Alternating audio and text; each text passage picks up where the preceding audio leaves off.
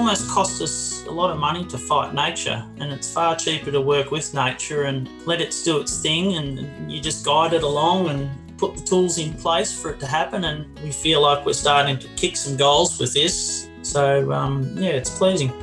The Biological Farming Roundtable podcast helps farmers explore innovative, low-input, regenerative and profitable farming systems. The Biological Farming Roundtable is sponsored by Nutrisoil, an award-winning biological liquid fertiliser made from a big worm farm. Nutrisoil's purpose is to empower farmers to produce life-enriching food. Today's episode is with dairy farmers Andrew and Linda Whiting, who farm 600 acres in Simpson, Victoria, with 800mm annual rainfall. With me is Shelley Schooler, Nutrisoil's new communications extraordinaire. Andrew and Linda Whiting were share farming when they decided to become self-start dairy farmers 18 years ago. They bought a dairy farm which had become run down and in fact had stopped milking. Everything the Whitings had was put into the purchase. Finding themselves in a position with low equity, they just had to put their heads down and worked hard. The Whitings inherited soil with low pH, 4.3 in places, and low potassium areas. Their soils were high in iron, phosphorus was locked up, and there was an abundance of sorrel and foggrass. They were applying 300 units of nitrogen per year, and lime followed the cows every 8 and sometimes 3 weeks. While they achieved industry benchmark of 1 tonne per 100mm rainfall of dry matter, money was going around in circles and they could not get ahead. They were at the top of their field, but there were cracks in the system.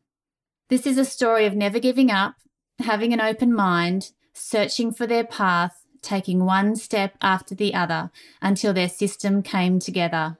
They now farm with no synthetic inputs, and the only herbicides that they use are spot sprays for blackberries and thistles. This is the path of Linda and Andrew Whiting.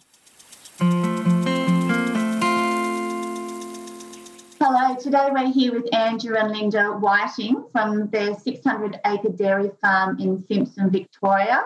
They have an annual rainfall of around 800mm. I also have Shelley Schooler with me, rice farmer, change now communications manager at Nutrisoil. And we are going to have a chat about how the Whitings are increasing their soil health and also about the market they're creating for their healthy milk. So welcome, guys. Hi. Hi. Thanks for having us. Awesome. I'm just going to kick off with the question. Tell us about your farm.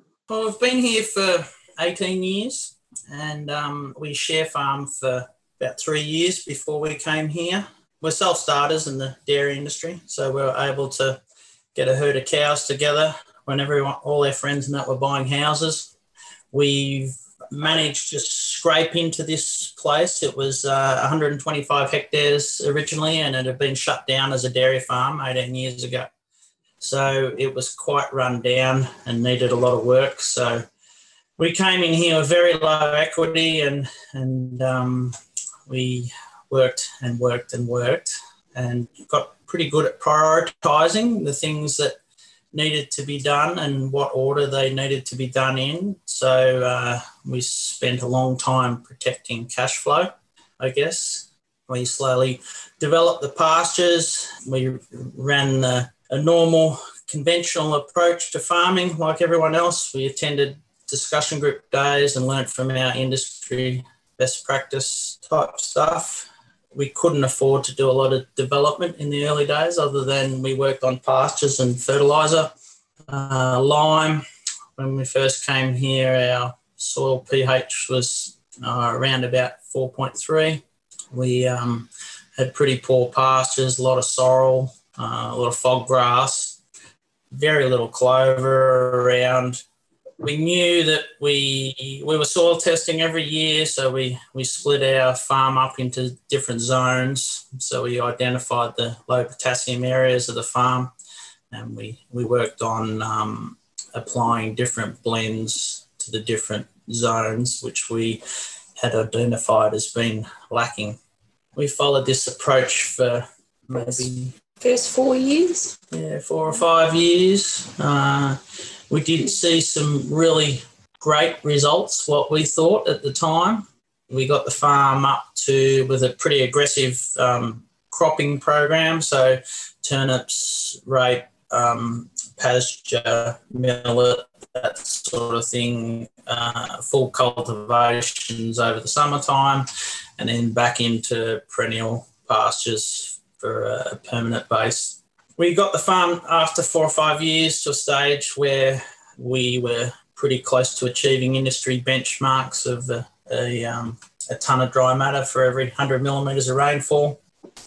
But we found some limitations with that in that it was costing us an enormous amount of money. So we were consuming 8 tonne of dry matter, but our money was going around in a circle all the time. So we were finding that there was a lot of problems with, you would put the fertiliser on. We were using 1 kilo of N a day for every day of the growing season. So we were using 300 units of N a year, which is, back then it was about standard practice.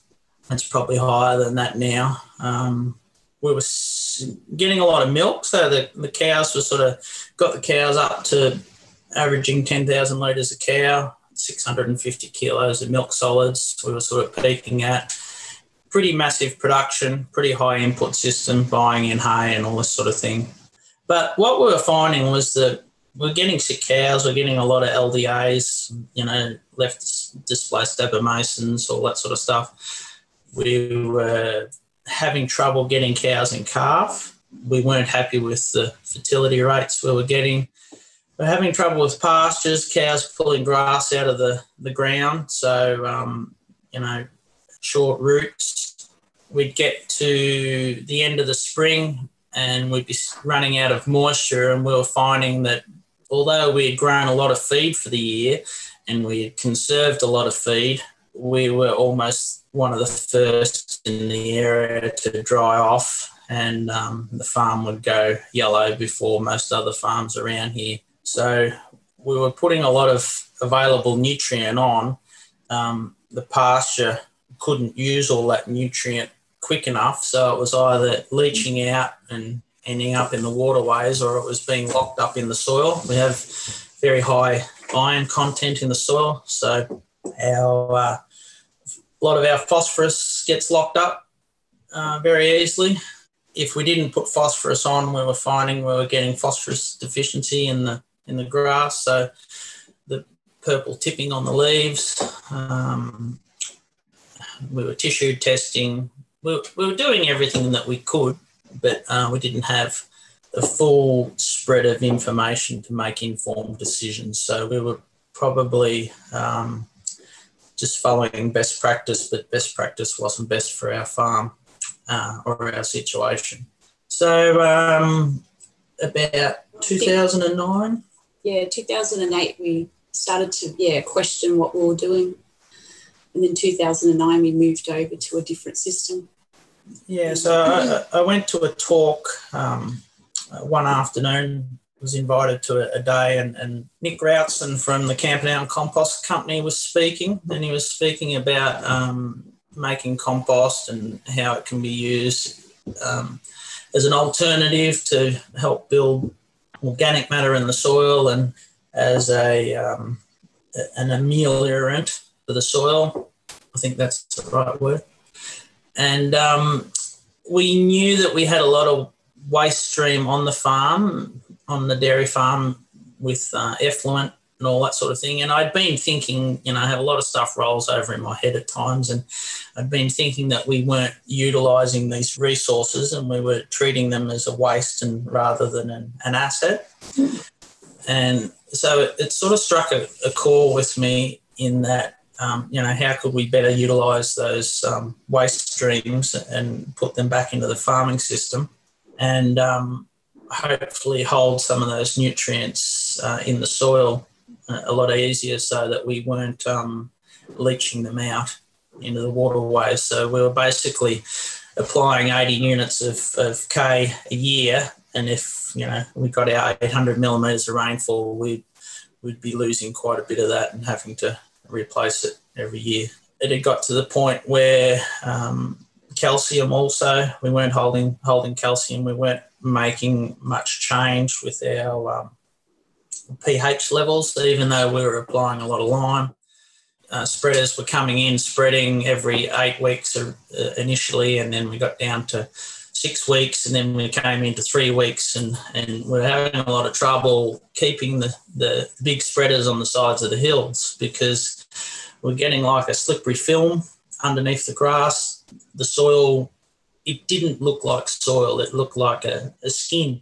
Because there was a hard pan. Yeah, there was a hard pan, and it was almost like we were starting to get moss and that growing between the grass, and you could just tell that the soil wasn't breathing, like it was choked. And when we did get the wettest points of the year, the ground was starting to stink, and we were getting these alcohol slicks coming out of the ground and real quite anaerobic conditions. So we knew that we had some problems, but we weren't the only ones in our area with those problems. It was just an accepted part of the way you farmed. And to a large extent, it probably still is. But we kept asking questions, more and more questions, pretty good at asking questions, smart ones and dumb ones, but sort of started this journey of learning 10 years ago. And we had the guys from the Camperdown Compost Company come in and they started to work with us to help us understand how we could make on-farm compost with our waste streams and our resources, what might be required to do that. So initially we made windrow compost. So that's long windrows, about 2 metres wide by about 1 metre high, and we would add in carbon source, so wood chips, that sort of thing. It was made out of solids that came out of our effluent ponds, calf shed bedding, all that sort of thing. Any waste streams we could scrape up, track material, any manure and that we could find that was reasonably fresh, because the dairy cow's manure, it's can lose its energy pretty quickly, so you need to use the freshest manure possible to be able to get the heat into your compost. So we began to learn how to do that, and we would bring the turners in, so a windrow turner, and we'd turn the compost. We'd try and make it over 6 or 8 weeks in the driest part of the year, so that would be January through to March. It was made quick, so it was a predominantly bacterial compost. One of the things that we were trying to achieve was we were trying to get some biological activity going in our soil, and we were trying to lift the balance between bacteria and fungi, try to get it towards more of a 50-50 ratio. We knew that we had fungal spores there in the soil. We were starting to do some biological testing. The Camperdown Compost Company brought out Elaine Ingham from the Rodale Institute around that time. She gave the talk in the district, and we were lucky enough to have her visit our farm. So we were able to ask her lots and lots and lots of questions. So we did get the farm to a point where we were going pretty well with compost, and the lime addition to compost too was a something that she taught us about. So we were able to change our soil pH significantly after that. Yeah, so Elaine told us to put no more than 10% of our total amount of compost as lime in the last turn. And we started to do that, and we turned our soil pH issues around really, really quickly within 18 months. So for very little cost to what we'd been spending. So that was one simple change that we're able to make, and we had aluminium levels of 3 to 4%, and they disappeared overnight pretty much, and our soil pH started to move more towards a neutral point. So you're putting in no more than 10% of calcium in your compost mix, is that right? Yeah. And on the last turn of the compost, so the compost would be just starting to slow down temperature-wise, I guess, and you would hope that the fungi and that was starting to move into the compost and would start to work on the lime and make it more available. So Elaine was a wealth of knowledge for us. She told us we were about 50% of the way there, but one point that she missed out was how to get the other 50%. And we've probably spent the last 10 years trying to work out how to do that. I think we're getting a little further along now than we were 10 years ago, but we floundered along for 5 or 6 years, growing about 5 or 6 tonne of dry matter. We were still buying in lots of feed and that sort of thing. We wanted to get our nitrogen inputs down, but that was a limitation that I found with a compost system, is that, although we had clover and that in the system, it wasn't fully replacing our nitrogen requirements. So it was aggressive enough in the springtime, but at the times of the year when we needed it to be aggressive, it just couldn't supply enough nitrogen to grow enough feed. So we still had nitrogen going in there, albeit with a carbon, so a humate buffer. So we've always added sort of 5% humates to any nitrogen inputs, whether they be granulated or liquid. We did move over to liquid nitrogen pretty early on, so EZM type product, and we used to spray a lot of liquid sprays following the cows, mixing up compost extracts, not our own, they were bought in compost extracts, humates, fulvic acid, fish emulsion, and EZM. So we were applying about 11 or 12 units of nitrogen each round, and we did find that helped a lot. We were managing to grow quite a bit of feed using that sort of a process.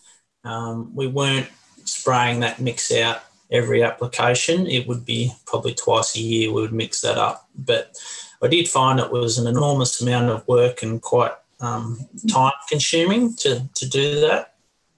And we've always been pretty time poor on our dairy farm, as most people could imagine. So was it about 2011? We went up and we did a certificate in sustainable agriculture with Graham Sate. Linda and I, we both went up, I think it was a year or two apart, only because we couldn't spare the time to go both together. But we've both did that, and we learned an enormous amount, almost too much. We couldn't take it all in.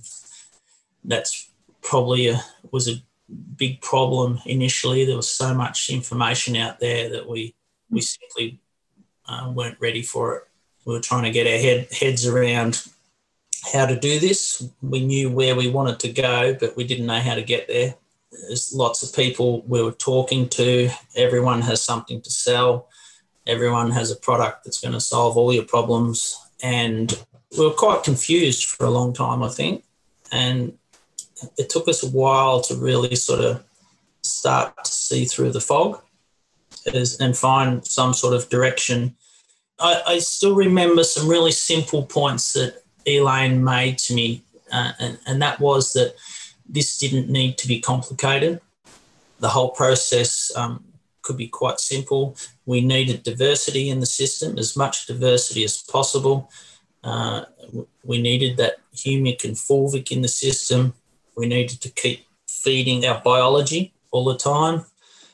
So we wanted to refine what we were doing a little bit to cut down the workload of mixing up sprays and having a contractor coming in and spraying it. And it wasn't easy to do because it was blocking up filters in sprayers, and I wasn't happy and the contractor wasn't happy, basically. So around 5 years ago, I decided to join the Vic No-Till Association just to because I couldn't find much information about the direction we were heading within the dairy industry, and I wanted to sort of find out what other people were doing.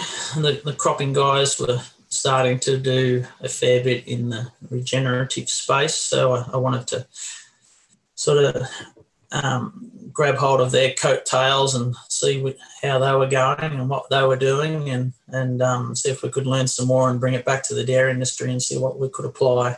I went to the Vic No-Till conference, so we probably 5 or 6 of those I've been to now. Listened to quite a few speakers. They've brought out some really good speakers from all over the world.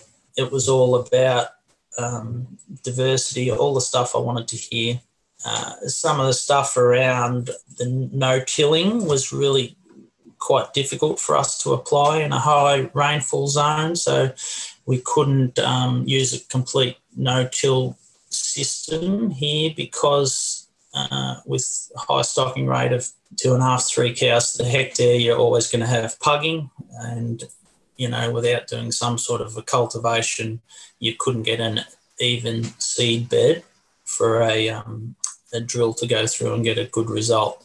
The Vic No-Till were talking about cover crops. It was the first I'd really been exposed to it. Started to Google stuff, used up a bit of data on YouTube, which my wife's always going crook at me about. And but started to get some ideas of what we needed to do. And, so I started to explore the options of growing cover crops in a pasture-based system. And we were fortunate with we've got some really good contractors in this area, and they've got multitude of different machines, and I think I used most of those machines to try different approaches to do this and get these cover crops established. And whether that be with power harrows, disc seeders, tine seeders, Roundup, different rates of Roundup. We tried full cultivation, minimal cultivation. We settled on a Vatostad type drill with the speed discs on the front, or a horse drill, I think they ended up with in the end. I started to buy my different seeds, started off with simple mixes of, I used AGF Summer Max for a start, and added some extra things like chicory, plantain, clover, lucerne, that sort of thing into the mix. We got some really good results with full cultivation in the springtime. We got some quite good results with winter mixes too, with peas and cereals and that sort of thing over the top of pasture. And I thought we were heading in the right direction pretty well. We were starting to also phase out our nitrogen applications. So we got down to sort of 1 or 2 nitrogen applications a year in the coldest part of the year. They weren't big applications. We were still running a carbon source with the nitrogen. We also moved away from using the fish emulsion because it was really difficult for us to use and get through a contractor sprayer. It was hard to mix up. It stank. No one wanted to do it. I didn't want to do it. It took a long time to do it. So going to the Vic No-Till conference, I came across Nutrisoil and their products, and a little thing that I'd remembered from the Graham Sate course was that, worm juice was one of the most powerful forms of humic and fulvic that you can get. It's a balanced product, it's there in the soil. It's got everything that a plant needs. Thought it was a pretty good fit for what we were doing, so I just swapped out the compost extract and the fish emulsion, and in went the Nutrisoil, and we've used that for maybe 3 years now, I think, and to pretty good effect, along with the nitrogen still in there at times. And compost, we were still making compost every year and applying that. And using our effluent, second pond effluent sources. So we have a 5-pond effluent settling system. So we have a feed pad here, big concrete feed pad. It's flood washed. It flood washes into solids traps. We remove those solids once or twice a year, and we make the compost out of that. And the water reticulates around through settling ponds and into the fifth pond. It is reasonably clean, and we're able to use that for washing yards and flood washing the feed pad, all that sort of thing. Do we empty them? Yeah, we empty those once or twice a year. So we apply those with an umbilical hose. So it's about a 1.2 kilometre hose. And on the end of that hose, one end is a pretty big pump. On the other end is about a 6 metre dribble bar. And the contractor comes in and we apply that over the pasture behind the cows. And I find that works pretty well. We have a bit of steep ground here, and we're able to cover 80% of the farm with that. We try not to apply too much at any one time because we don't want runoff. And if you apply too much, you start to see the worms dead on top of the surface. So it's almost like we've flooded them or made their environment anaerobic, or I guess we're opening ourselves up to a bacterial bloom too if we get too much effluent there. So you expose yourselves to a lot of weed if you apply too much undiluted effluent. So that's been our experience. So we prefer to take most of the solids out, or a lot of the solids out, and compost those, attach them to a carbon source. We have the ability to take those solids further away from the milking area and apply those to fodder areas of the farm that we would generally lock up for silage, that sort of thing, and bring back to the feed pad and the milking area. So with our soil tests in the past, we've been able to manage our nutrients, I think, pretty reasonably, identify the areas that need to be managed. We've done nutrient budgets every year for the last 10 or 15 years, so we know what's coming onto the farm, what's going out in milk, and then we can match our nutrient requirements accordingly. I think last 18 months ago, the HB Landcare group were running a bus trip. They advertised a bus trip down to the Olsen's farm down at the Soil Key guys down in Gippsland at Hellerup.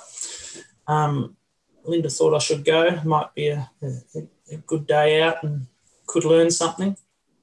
And I'm quite pleased that she pushed me in that path to get on that bus, because I went on the bus down there that day, and I think within about 15 or 20 minutes of being there, I was able to answer a lot of questions that I still had just by looking and seeing and smelling and touching and see what was going on. It answered a few questions that I had within our system, things that we were lacking, the nitrogen component. Where was their nitrogen coming from? We already had peas and no vetch, but peas in the system over the winter. So we had maybe 6 or 7 different varieties going in as a cover crop over the winter time. Our peas were nodulating. Our clovers were nodulating too. But I was finding that once we had grazed those paddocks off, we weren't getting enough carryover nitrogen carrying through to keep us going. So we'd get a bit of a lull after that. So I wasn't completely getting off the nitrogen bandwagon. The Soil Key system answered that question for me in that we were able to develop a system of getting those cover crop seeds into the perennial pasture without the competition choking them out, and without having to use, any Roundup or any really heavy cultivation. There was an aeration effect in the pasture. It was stimulating the biology to start creating some nitrogen inputs into the system just out of the biology. The peas and the vetch, the much more diverse seed mix was able to give me a more consistent flow of nitrogen throughout the growing season. So we first started the Soil Key May last year, was our first time we used it. From May to November the 10th, we initially sowed 28 hectares for a start. I estimated we grew about 6 tonne in that period, and without any inputs at all, no nitrogen, no anything, no compost, didn't put anything on that area. Just wanted to see what was possible, and we had to make some changes as far as grazing management went as well. So shifting to a longer rotation, so out to 60 days plus to suit the peas. So we needed to be having our first grazing of our cover crops as the peas were going into flower, so that they would dump their nitrogen back into the soil and not put them into a pod. My experience was that that's exactly what happened, and that the vetch then was established enough to carry on with the nitrogen inputs into the perennial pasture along with the nitrogen that had been dumped into the soil from the peas. So I was starting to get that whole nitrogen flow that we needed to drive the system to be able to feed the cows, and we were starting to get, I could see that we could get a pattern going, and if we continued with this, that this would just be I suppose, not an evolution, but I'd get a rotation of this system going, and I needed to be sowing not right behind the cows, but within 1 or 2 weeks of the cows eating paddocks off. So I took Linda back over to the Olsons about 6 weeks after I initially went over, and we had another look and another talk and about it, and we came home and we decided to purchase a Soil Key machine the next day. And so we rang Niels and ordered our machine. We haven't got it yet. There's been a pretty large demand for Soil Key machines, but we've been very lucky that they've been able to keep us going and fill the void with them coming across and doing some contracting for us. So we've been really lucky in that regard, as we've been able to start to implement the Soil Key system without having our own machine initially. So going forward, we need to purchase another tractor to drive it, and we want to run a mulcher on the front of the tractor so that we can mulch any residue that's left behind from the cows back in underneath the Soil Key system. So any chicory stalks, anything like that, chicory, plantain, any weeds too. A couple of things that we found in the last 12 months with that system was that I was a little bit worried about weeds opening the pasture up like that. You're cultivating about 17% of the worked area. The soil that comes out of the key line is distributed across the perennial pasture. So you leave about 400 millimetres of perennial pasture in strips, and the soil that comes out of the key line is distributed across the top of the perennial pasture, and then the perennial pasture will grow through that. So you're almost inoculating that pasture with soil that you've taken out of the ground. So I was a little concerned about, whether we were going to open ourselves up to weeds initially, because we'd sort of had a pretty good weed-free run for a long time. We're not organic, and we have made the decision probably that we don't need to go that way. We want to be able to produce healthy food and operate within a conventional farming system, but look after our soil and our cows and ourselves as well, and not have to rely on a premium market to do that.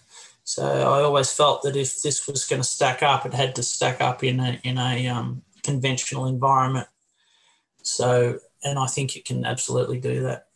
That's where we're at. That's, I guess, our journey thus far. It's been quite a progression, hasn't it? So what happened is you're in the conventional system and stress was probably pretty high. You felt like you weren't actually going forward. You were just sort of going around in a circle. But then your progression sort of went compost, perennial pastures, making your own extract, humics and fulvics, going to something simpler that did that, which was the worm liquid, and reducing your nitrogen, the soil key, and putting annual multi-species into your perennial multi-species pastures. Would you say that's a bit of the progression of how it happened? Yeah, absolutely. I think I realised about 6 or 12 months ago that compost, it absolutely has its place on a dairy farm because you have those waste streams available. But with freight charges and all that sort of thing, it's not worth making compost by buying in waste streams at all. It's expensive to do that. And I don't think that the compost is the most efficient way of putting carbon into the soil. I think that plants are far more efficient way of doing that. So that's something that I've come to realise probably in the last 12 months. Absolutely. Tell us about the changes you've seen in carbon levels in your soil. Before we started composting, I suppose we had pretty average total organic matter or carbon, total organic carbon of about 4.5% in the top 100 millimetres of soil. So that's probably pretty standard for a dairy farm. Some will be higher, some will be lower. We have seen over the last 10 years with our compost system and all the biological things we've been doing to enhance that regenerative approach of the soil.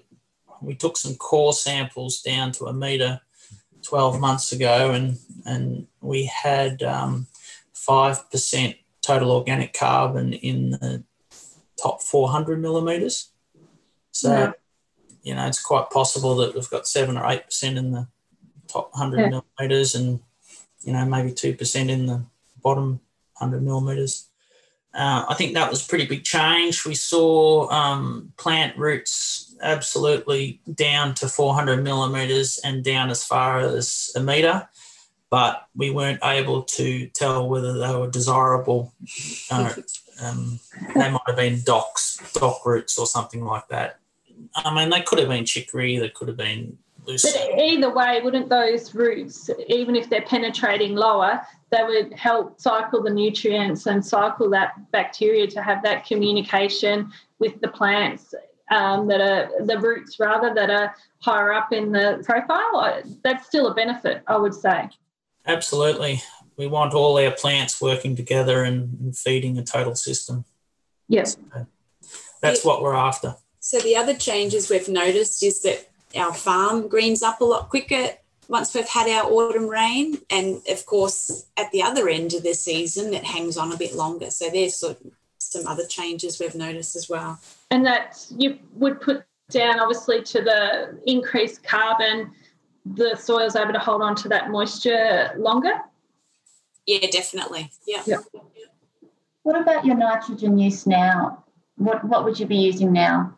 So under the soil key system, there'll be zero nitrogen. So the last 12 months with the soil key system, there's been zero additional nitrogen going into the system. So, which to me is pretty pleasing because I know that we can do this, and we can do this in a conventional system or under a conventional milk price, this will stack up for us no matter what happens. I think it puts a lot of resilience into our business too, I think. So with wet years, dry years, high milk price, low milk price, I think that's a pleasing thing for us. It takes a lot of risk out of our farming, and it certainly makes our farming much more enjoyable. We absolutely love what we do, and we love seeing our farm move forward and go ahead and build. So that's been really pleasing thing.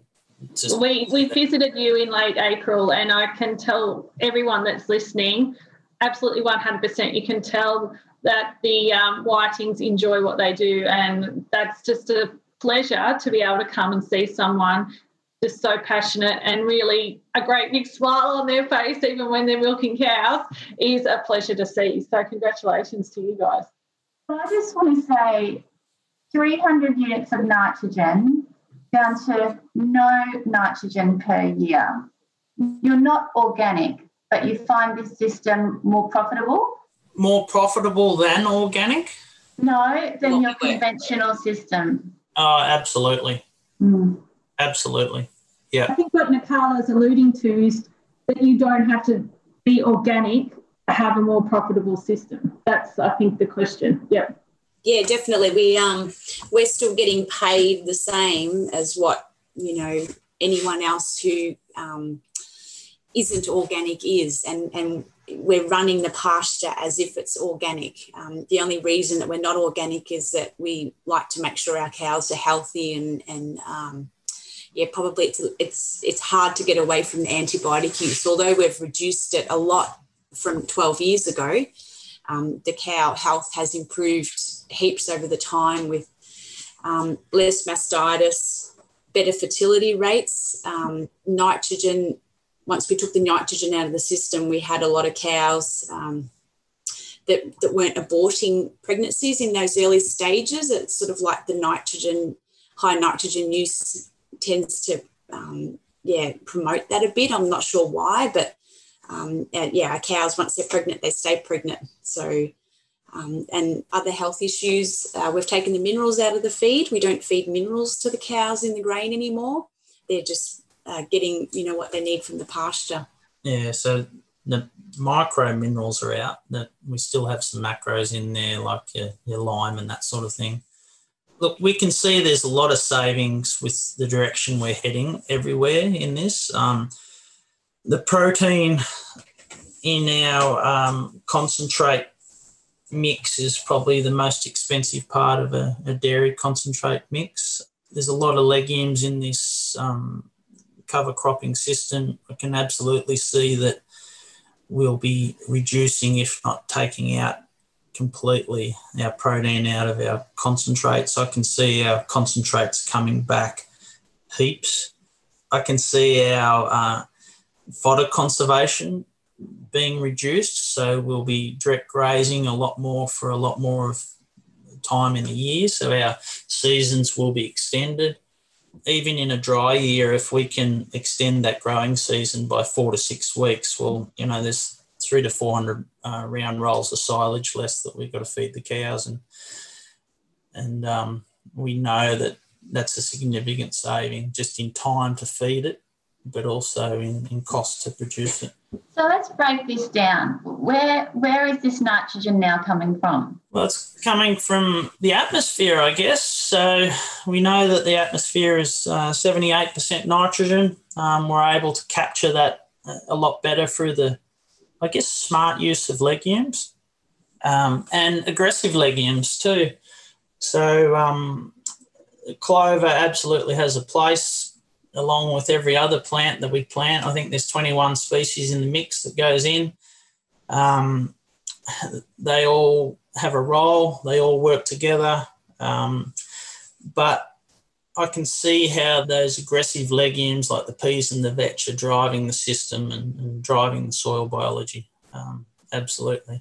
I think the root systems that you have, like the increase in depth of root system, what we don't realise is that organic matter turns into organic nitrogen, and we actually don't see that on the system as ammonium or nitrate. It's organic nitrogen that's coming just through building root systems as well. Yeah, well, there's a lot going on under there, which is good, and it's, to be honest, it's happening by itself. We're not having to worry about that. I think in the past, we talk about what we were doing 10 years ago. It was very stressful because timing was absolutely everything. Like if we missed an event, you'd be kicking yourself because you knew that it was lost opportunity.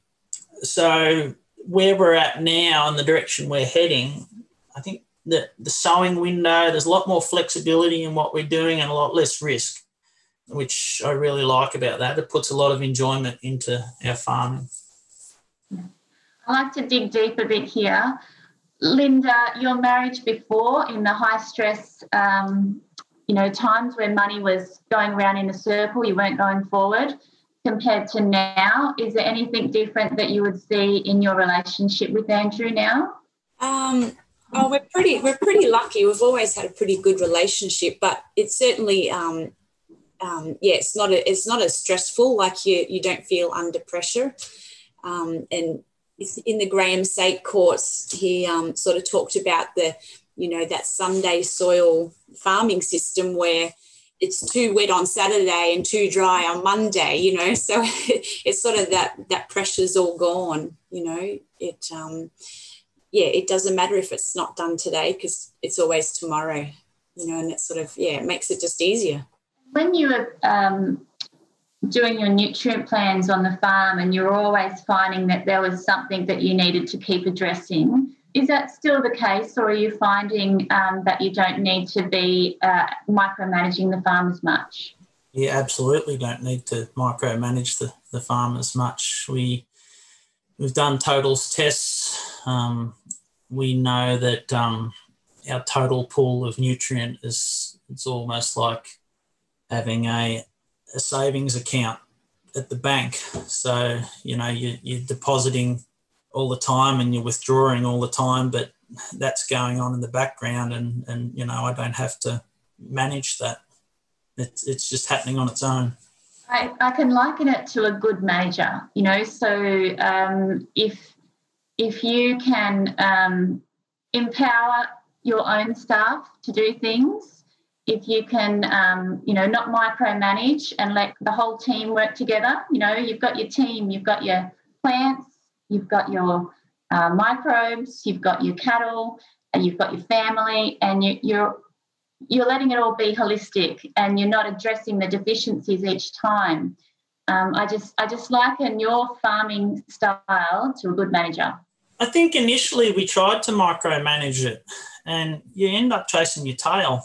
So I've said a number of times over the years that it's almost cost us a lot of money to fight nature, and it's far cheaper to work with nature and let it do its thing, and you just guide it along and put the tools in place for it to happen. And we're constantly learning. Like there's just so much to learn out there, and I'm sure that we feel like we're starting to kick some goals with this. So, it's pleasing. I'd like to talk about the Greener Pastures movement that you have. It's really about not being afraid to have a go first. You've got these 4 farmers that got together, and I'm going to repeat your jingle that you've got on your website. 4 farmers who made a pact, 4 farmers having a crack. Tell us about how that all happened. I guess us 4 farmers were all dabbling in the compost and trying to sort of learn a bit more about the regenerative ag. And we sort of all got together with a few other outside parties who had an interest in it, like some compost people and some marketing people. And we just sort of sat down and nutted out, how we could best sort of tell people about the way we're farming and if we could use it and whether there was a market there for a milk, to market our milk in a different way. Yeah, and we sort of come up with a plan. And that was about 7 or 8 years ago, and we started Green Pastures. So started a milk brand, and we were lucky enough to pitch to Coles, and they said yes, and then it was a bit of a scramble to get some milk in bottles so we could sell it. We kind of knew that we probably sat in between organic and like conventional milk, but we didn't quite know how big that market was. So I suppose it's been a bit of an exploring of how much interest there was there in what we were doing and whether people cared about what we were doing with the soil and how that was. Yeah. So do you have any involvement in the business side of it? Not really. A little bit in the background, and initially we sort of done a bit of marketing sort of stuff in store. But, we've got other people who look after that side of us for us, and we just make sure we make a good product to go in the bottles. And does all of your milk go there? No, I'm not exactly sure what percentage, but it goes to the bottling factory, and they bottle our milk and they use what's left in their own products and things. So, yeah, and that's Saputo. We've never wanted to own stainless steel factories, that sort of thing. We've always wanted to keep it a really simple process and low risk. So it's a pretty good fit for us to have the milk contract packed and the surplus go into their products. Andrew and Linda, it was just so lovely for you to host the BFR, the Biological Farming Roundtable, at your place in late April. We had David Hardwick, the agroecologist, with us. What did you guys take home from his presentation about soil health? Were there some extra key messages there that you got from that? Oh, absolutely. It was great. I learnt that I've done it all wrong. I went about it in completely the wrong order. So, David talked about working on your soil constraints, and, soil fertility is almost the last thing that you need to address. And that was probably the big take-home message for me. And I guess it was pleasing to know that what we're doing with the Soil Key system is exactly the right way for us to approach that.